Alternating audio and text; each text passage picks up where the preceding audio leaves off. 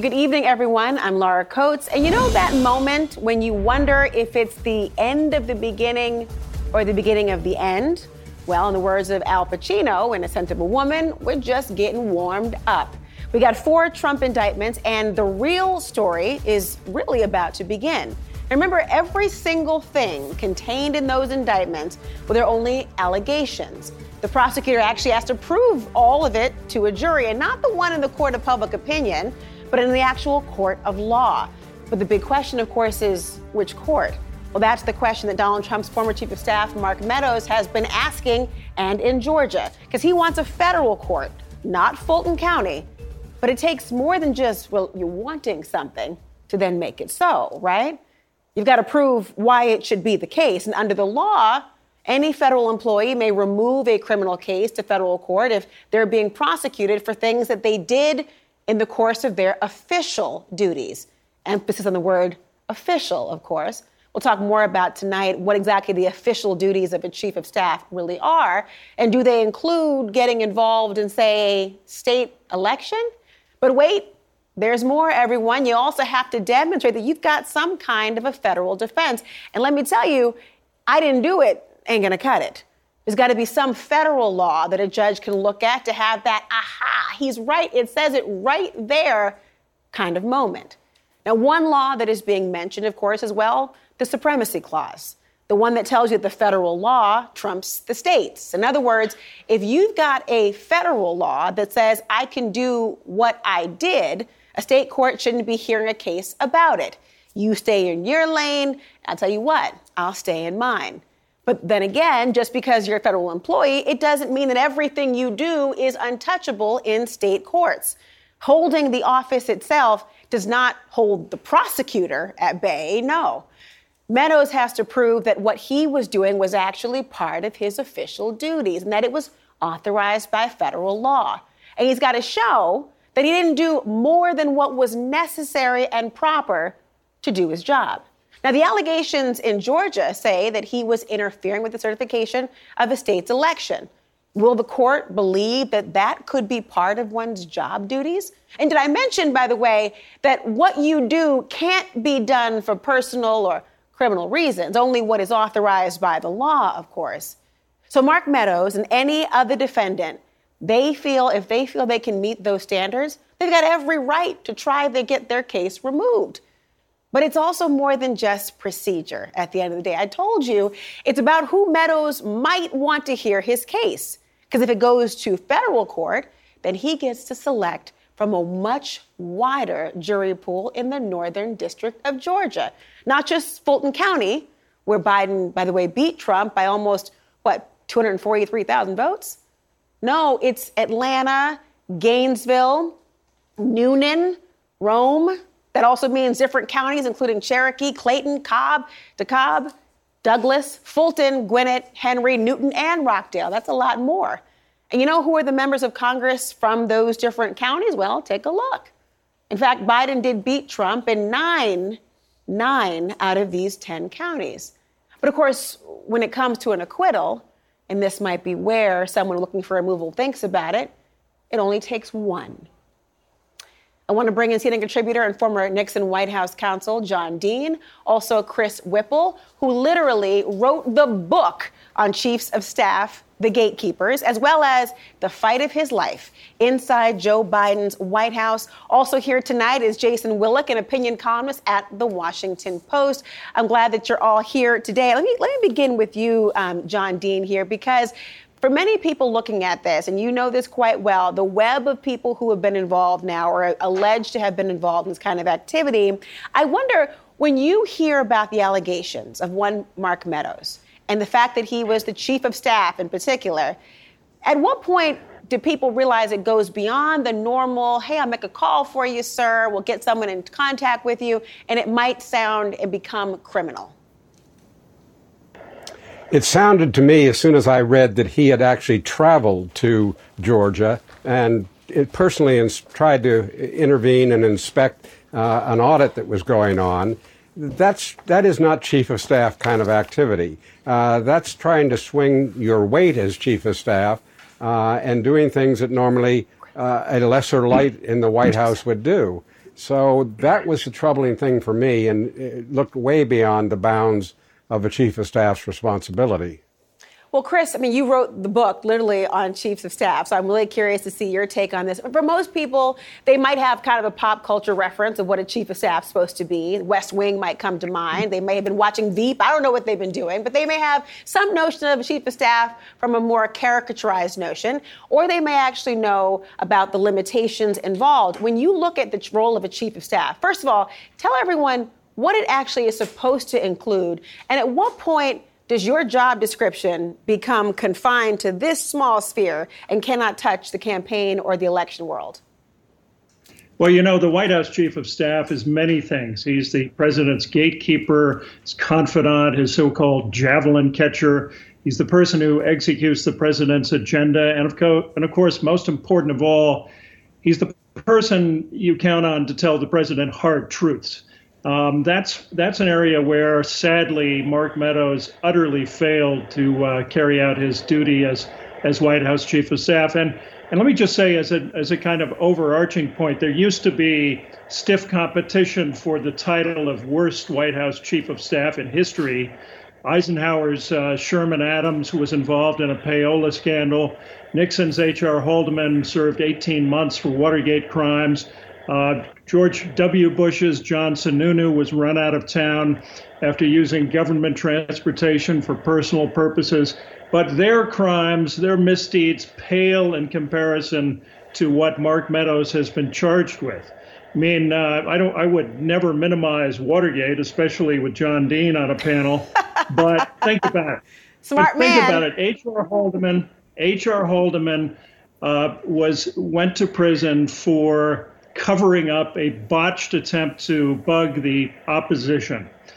Mark Meadows is accused of orchestrating a mafia-style shakedown of a state official for non-existent votes and, oh, by the way, enabling the overthrow of American democracy.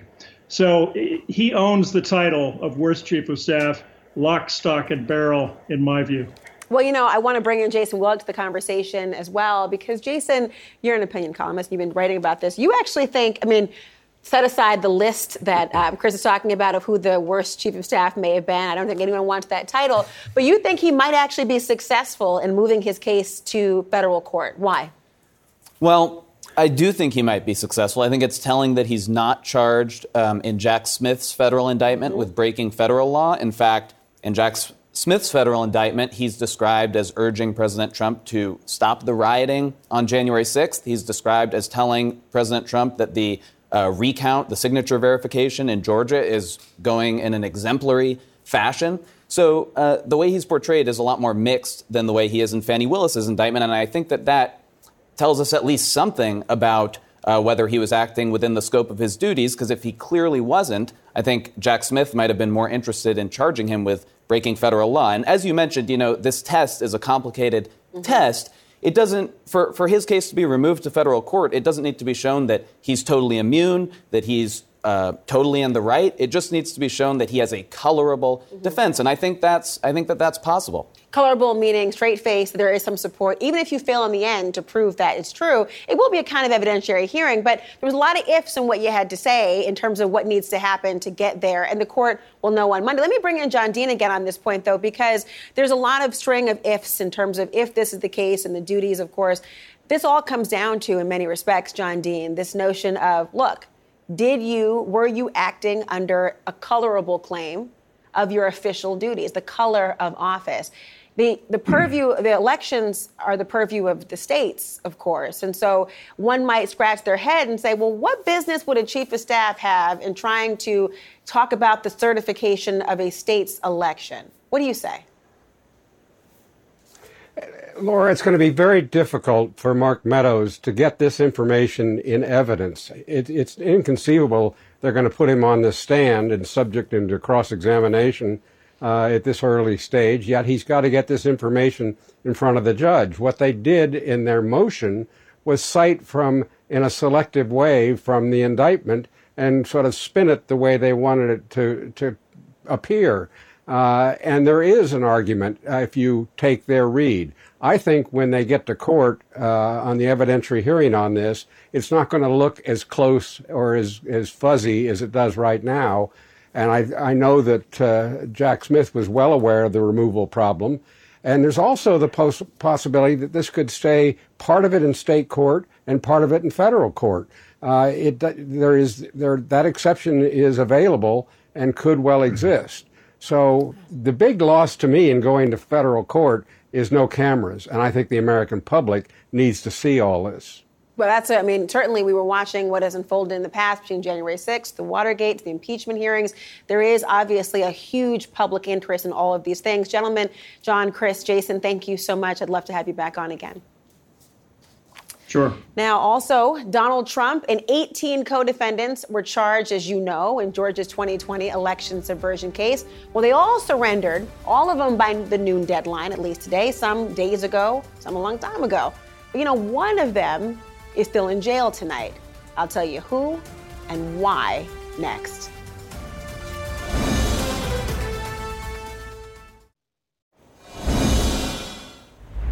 So 19 co-defendants. Look at this yearbook photo of sorts, everyone, including the former president of the United States. You see him in the top left there, Donald Trump.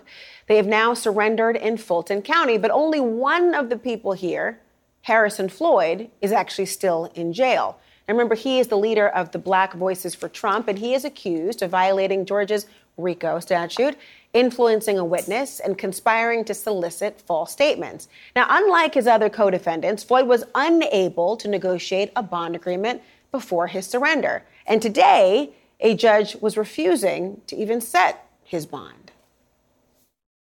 I do find that based on the open charge against you, there are grounds for bond to be denied at this point.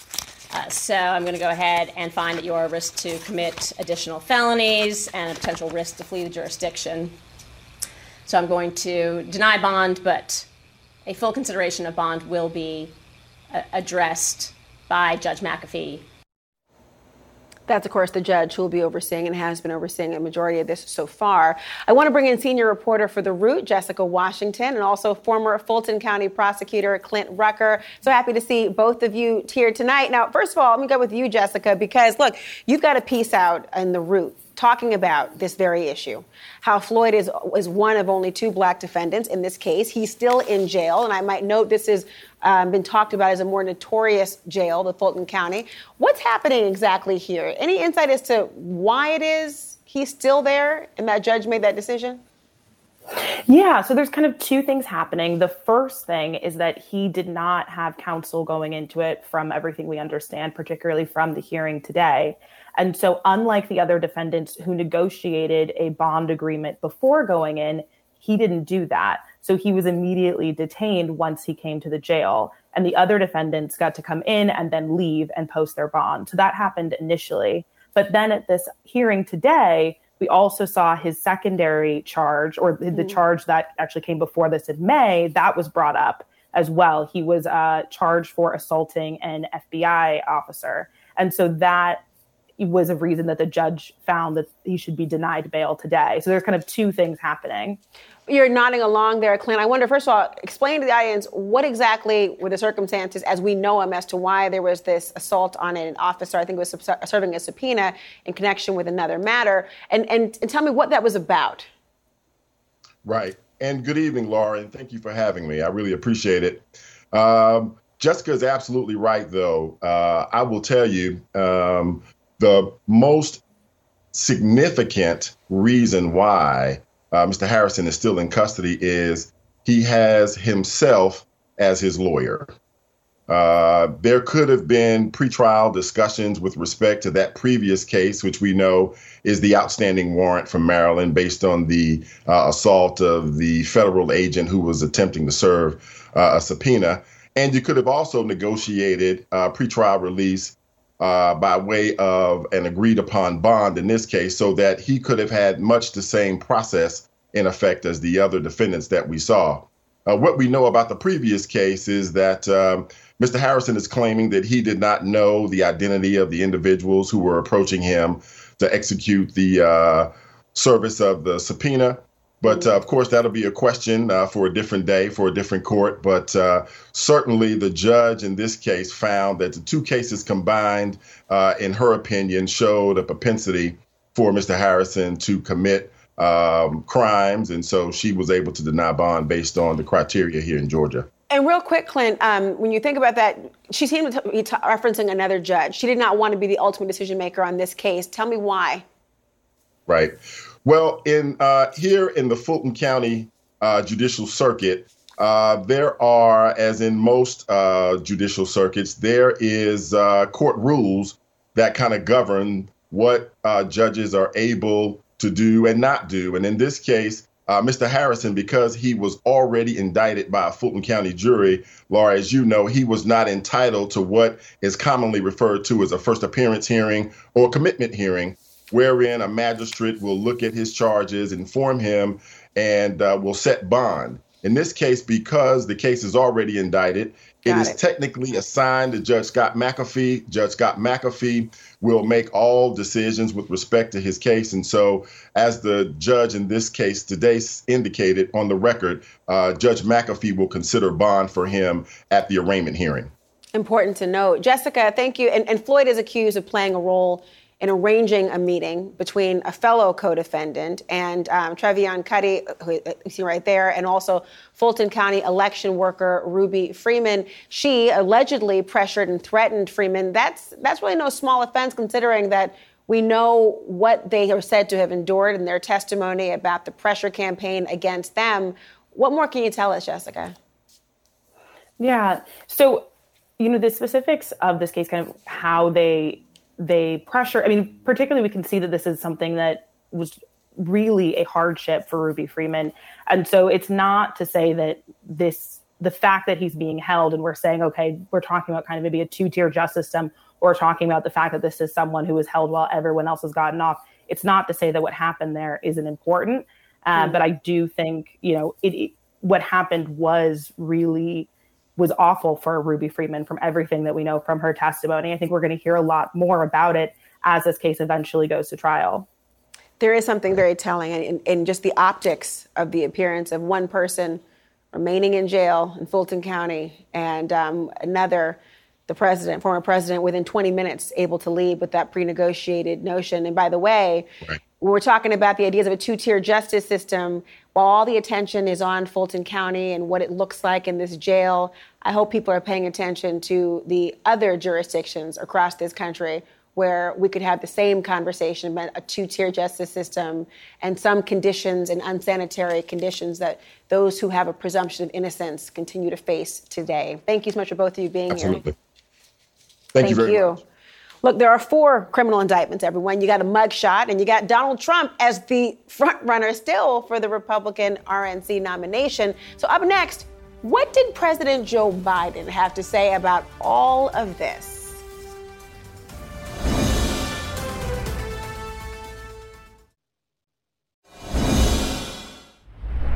Well, the GOP frontrunner, Donald Trump, so far, is likely to be bouncing between campaign events, and, courtroom appearances for the rest of this race. On the heels of his arrest, the former president was actually on Newsmax, where he was asked whether he saw a possible vice president on the Republican stage this week.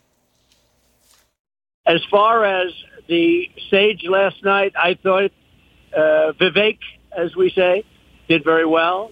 Actually, his name is Vivek, like cake. But I thought he was very good. I especially liked where I said I was the greatest president in his lifetime and long beyond. That's pretty good. I said, are you sure he's running against me? That's actually kind of funny that he's like that. I liked the part when I was complimented, and I wondered, is he actually running against me? It's an interesting question. Joining now to talk about his former advisor, George W. Bush, and John McCain, Mark McKinnon. I call him the man in the hat. And CNN political commentator Van Jones. Van is also a former Obama administration official. I saw you tip your hat. I love it. Well, let me start with you because you were the most gentlemanly of the bunch just now. Mark, let me ask you, you heard Ramaswamy, right? The lavish praise for Trump. He even said, his hand practically flew off of the hinges when he was asked the question whether he would pardon him if convicted. So I'm wondering, in a place where everyone's always wondering when you're this distant from the front runner and everyone's vying to be the VP, they say, except Mike Pence. What do you think is his strategy? Is he, in fact, looking for that or a cabinet position, or is he really trying to be the president? Well, anything and all the above. I mean, the one thing we know about President Trump that Vivek, I'm sure, shares is that he knows that running for president is the brightest spotlight in the world. He never intended to be president. We know that from our own reporting. He was an accidental president, but he ran because it was the hottest, it was the biggest stage in the world. Vivek Ramaswamy, I wrote about this in Vanity Fair. It was no surprise that he exceeded expectations because nobody knew him. He has supreme confidence, and he's not bound by anything he's ever done before because he's never been in politics. We know now that he's almost never voted before, so he can say anything. He's like the guy running for student council who says we're going to have free beer. So there's just no downside. He's either going to be a Fox commentator or in a Trump cabinet. It's all upside for Vivek. You know, well, when I ran for student council, I did a whole Goonies theme. You know, it's our time. Thank you very much. That was my whole thing. So it wasn't beer, but I hear what you're saying. Van, to that point that Mark is raising, I mean, it's something to be a kind of outsider when you don't have to run on your record. You've got other governors on the stage who really, and former UN ambassadors, just to name a few, who you have a record you can point to. You can pick away if you need to. And you have President Biden, of course, who, when he was on that stage, in the center, vying for the DNC nomination, everyone was looking at his Senate record as the vice president, also what his president, Barack Obama, was doing as well. Well, he has now commented on Trump's latest arrest. He did so earlier today. Listen to what the president had to say. Have you seen Donald Trump's mugshot yet? Mr. President, are you worried at all about that? I did see it on television. What'd you think? Handsome guy, wonderful guy. Well, obviously tongue-in-cheek there. Van, what's your reaction? You're smiling. Look, that's Biden. He knows better than to wade into those waters too much, because if he said more than that, then they would say, look, see, we told you that Biden had sicked the DOJ on Trump and the whole thing. I think Biden has played this very, very well. And as far as Ramaswamy, look, this guy has the worst ideas in American politics, to the extent that he has any ideas at all. He doesn't want to help Israel. He doesn't want to defend Taiwan. He wants to give Russia a clean shot at Ukraine. He just has the worst ideas, but he's got a big mouth, and he was able to kind of bully and body everybody on stage and become the center of attention. And that lets you know we're in a different political age. This guy has never run anything except a company and his mouth. He's never run a committee. He's barely voted. He's never run a city. He's never run a state. But in this day and age, it's like a TikTok kind of approach to politics. Just get attention. Just get likes and shares, and you're winning. And so, for me, that's I think a very, very sad commentary. Marjorie Taylor Greene, the same way. She's never run a committee, never passed a bill, but now she's put in the same conversation as presidents of countries. There's something wrong when we have problems this serious and people this unserious can get this much attention. I mean, Mark, we are in a kind of attention economy in many respects. I mean, sometimes the point is peak. Sometimes the point is just attention, which is not the most novel concept over the history of the human race, but certainly in politics, the amount of credibility that it's now afforded is something entirely different, to Van's point. Trump's campaign is now telling CNN that he's going to try to capitalize on all this media coverage of all the trials and tribulations of Trump. It could backfire. It could, on the one hand, create some Trump fatigue. On the other hand, full well the media has been criticized as in the past having created Donald Trump as the candidate or having catapulted into a different stratosphere. How do you see it? Well, listen, I think if you thought that Trump had a lot of attention before, just wait till these trials happen. I mean, it'll be like OJ on the freeway. The cameras will never leave. And it sounds like there's a good possibility there will be cameras in the courtroom. So, and this is exactly what Trump wants. He wants the attention. He wants to make it the trial his political strategy, because that's the only strategy that he's got is that somehow he beats the rap on the legal front, and that beats the rap on the political front. So how do Democrats, Van, how do they try to capitalize or seize the day and reclaim either the attention or just use it in a way that's meaningful for re-election, which is what Democrats want? We're in new territory. This is the campaign and the trial are the same thing. I mean, if you think about it from a Donald Trump point of view, what do you want with a campaign? You want to be able to raise a ton of money. He's raising a ton of money. You want to be able to push everybody else out of the media frame. He's pushed everybody out. You got to be, Vivek just saying crazy stuff to get any attention at all. And you also want to get a ton of media attention, which he's getting. So we think this is, there's something happening here that this is a campaign, folks. What you're seeing right now is the campaign. And for the next year, what you're seeing is the campaign. And so Democrats are going to have to go back to the drawing board and wipe it clean and think, what can we do to communicate about the fact that Joe Biden is presiding over one of the most impressive economic comebacks in American history. The nose of the plane is pointed up. It's a bumpy ride, but it's pointed up. He's creating jobs. He's doing stuff on climate. All this great stuff. Diabetes patients are paying way less money. I mean, amazing stuff that's happening. We got pain out there, but there's also some hope. We can't break through because this guy is reveling in indictments. He's going to have billboards with his mugshot. It's a different game, and we're going to have to play it very differently. Well, we'll see what happens next. They already know that Congresswoman Marjorie Taylor Greene is talking about people creating their own MAGA mugshots to show tribute or in support of the former president of the United States. There's a lot there, and you got to wonder how the rest of the world is viewing the country that's known for a republic, if you can keep it. Gentlemen, thank you so much. Nice to see you both. See you. Kick it. Thanks. Well, the former USC star, Reggie Bush, he wants his Heisman Trophy back, and he's suing the NCAA to actually get it. His attorney is Ben Crump, and he'll be here next.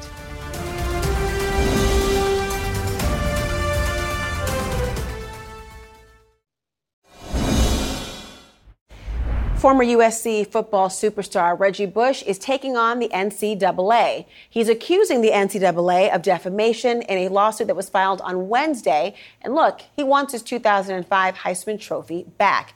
In 2010, remember that he voluntarily gave up the coveted award after an NCAA investigation found that he received benefits of several $1,000s in a vehicle that were not allowed at the time, and he was ruled ineligible as of 2004. When the Supreme Court ruled in 2021, you may recall, college athletes could actually receive education-related payments for use of their name, image, and likeness. And at the time, Bush petitioned to get his award reinstated, but to no avail. Bush now claims that the NCAA has defamed him recently and was never involved in a pay-for-play operation. In a separate petition, he's also asking for a reconsideration of their decision based on what Bush's attorney, Ben Crump, calls a flawed and sloppy investigation. The NCAA has declined to comment on the lawsuit and also the petition. Joining me now is civil rights attorney and attorney for Reggie Bush, Ben Crump. So nice to see you, Attorney Crump. This is something that so many people remember happening at the time, and it's really lived in infamy for a variety of reasons, particularly given the conversations about NCAA athletes. What makes you believe that they might be amenable now to returning it or to even being successful in a defamation suit? Well, Laura Coates, it's good to be with you.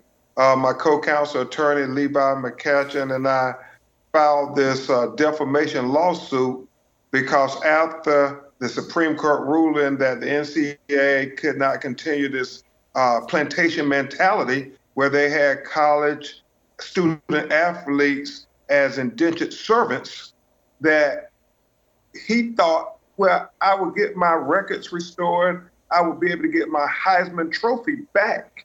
But the NCAA then doubled down, Laura Coates, and said that he would never be able to get his records restored because he participated in a pay-for-play arrangement, which was not true at all. And that's why we filed a defamation lawsuit. And that's why we believe, yet again, the NCAA will lose in the court of law as they continue to lose in the court of public opinion. You know, when you think about it and just try to unpack it all, and I'm sure, I hope people realize, it never struck me as about the actual trophy for Reggie Bush, that it was not about the accolade itself. It wasn't about the numbers or the record that he had at USC. it was more than that. And you mentioned this idea of the NCAA in particular and how athletes had been, many people felt, exploited over time, their name, their likeness, benefiting a university setting, but never being able to actually monetize it, as many believe that they should. How do you plan to prove, though, that the NCAA has defamed them? This is more of a recent statement. It doesn't go all the way back to what happened in the original investigation that you call very sloppy and flawed. Well, it's not me calling it that, Laura Coates. It's the district court in California who said that NCAA investigative report was false in several material ways. They decided that.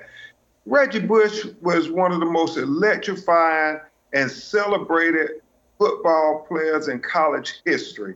I mean, he's a very good young man, and he wants his name to be clear. He wants to be exonerated from these allegations that have no evidence to substantiate them. He wants his Heisman Trophy back, Laura, and most people in America agree with Reggie Bush. They think it is well-deserved, well-earned, and it's past time for Reggie Bush to get his Heisman Trophy back. And when you think about how they got $1,000 stipends and the NCAA made billions of dollars on TV revenue for these student athletes going out to perform, it is not fair. They're on the wrong side of fairness and the wrong side of history. Well, Ben Crump, in my experience, if they're not on your side, they're on the wrong side of the law as well. So we'll have to follow this very closely. I'm so glad that you came by. I'm glad you're illuminating this issue. It's one that everyone is leaning into. Nice to see you. Thank you so much, Laura Coates. Well, up next, everyone, a celebration tomorrow marking the 60th anniversary of the historic March on Washington, one of the pivotal moments of the civil rights movement.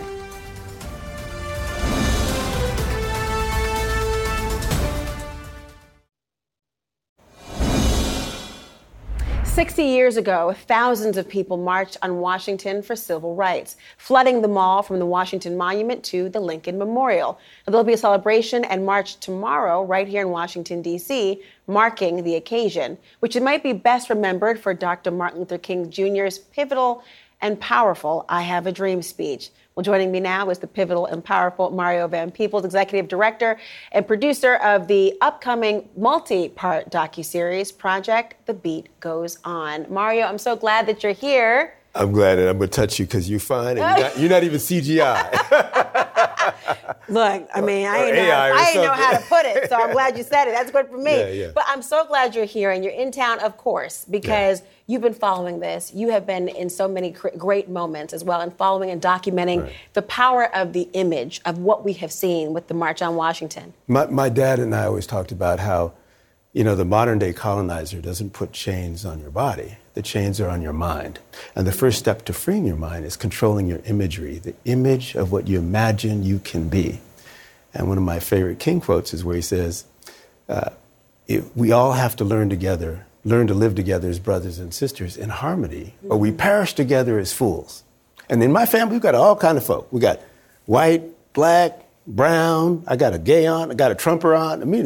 So I got to love with big arms. So That's I've always a good Thanksgiving table. It is, but it forces you to look at the totality of humanity and say, I'm not interested in just what the problems are. We know there's darkness. We know that it was illegal to teach enslaved people how to read. Soon in Florida, it may be illegal to read about an enslaved person. So we know you have problems of education. I know my daughters might not have the same freedoms that their moms had.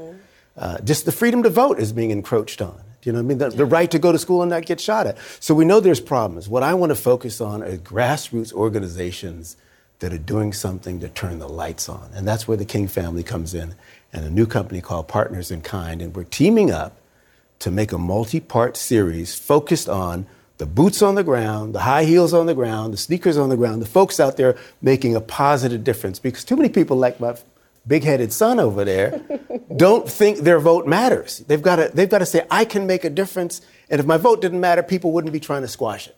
So I want to focus on folks of all demographics, of all races, that are out there trying to turn the lights on for all of us. Well, you know, the boots on the ground notion of it is so important because when you think about 60 years ago in the March on Washington, the concept of what it meant to have civil rights, maybe people thought it as more singularly focused on race. They didn't think of it necessarily as expansive and what it would mean and the domino effect of the taking away of one thing and what it could lead to others. And so the idea of that big tent that you describe will be very much a part of recognizing the 60 years even tomorrow, knowing how much bigger the tent has grown, but all the work that still needs to be done. The French have a saying, le plus ça change, la plus ça reste même. The more things change, the more they stay the same. History doesn't just directly repeat itself, but it does rhyme. And so you've got to sort of know where you were to know where you're going. And I think it's really time for us to take a look at this gift we have. Our democracy is in peril. This gift we have, I mean, so many states are repealing the right to vote for all of us, that it's critical to focus, I think, on the positive, on what we can do to make change. And that's what I want to do. The only problem is we need a good name. Now, we're thinking about The Beat Goes On. Mm-hmm. It's a cool name because of the drum major speech. But I don't know. So if you think of a better name, you let us know for the series. I mean, Laura Coates is a hell of a name. Laura Coates is a hell of a name. Peoples. I don't know if you knew that or not, but so is Mario Van Peebles in any production you have. I'll be looking forward to seeing what it is. Power to the Van Peebles and the Coates? Power to the Van Peebles? Okay. I don't know. That's got a ring to it. I want 20%. 20%. So nice to see you. Will I see you at the march? I will see you, but I'll have my heels on. Bring your heels. What are you going to do? And it's going to be hot, but get out there. It's going to be some people there you need to hear. All right, well, I'd be honored. Thank you for being here today. Everyone will be right back.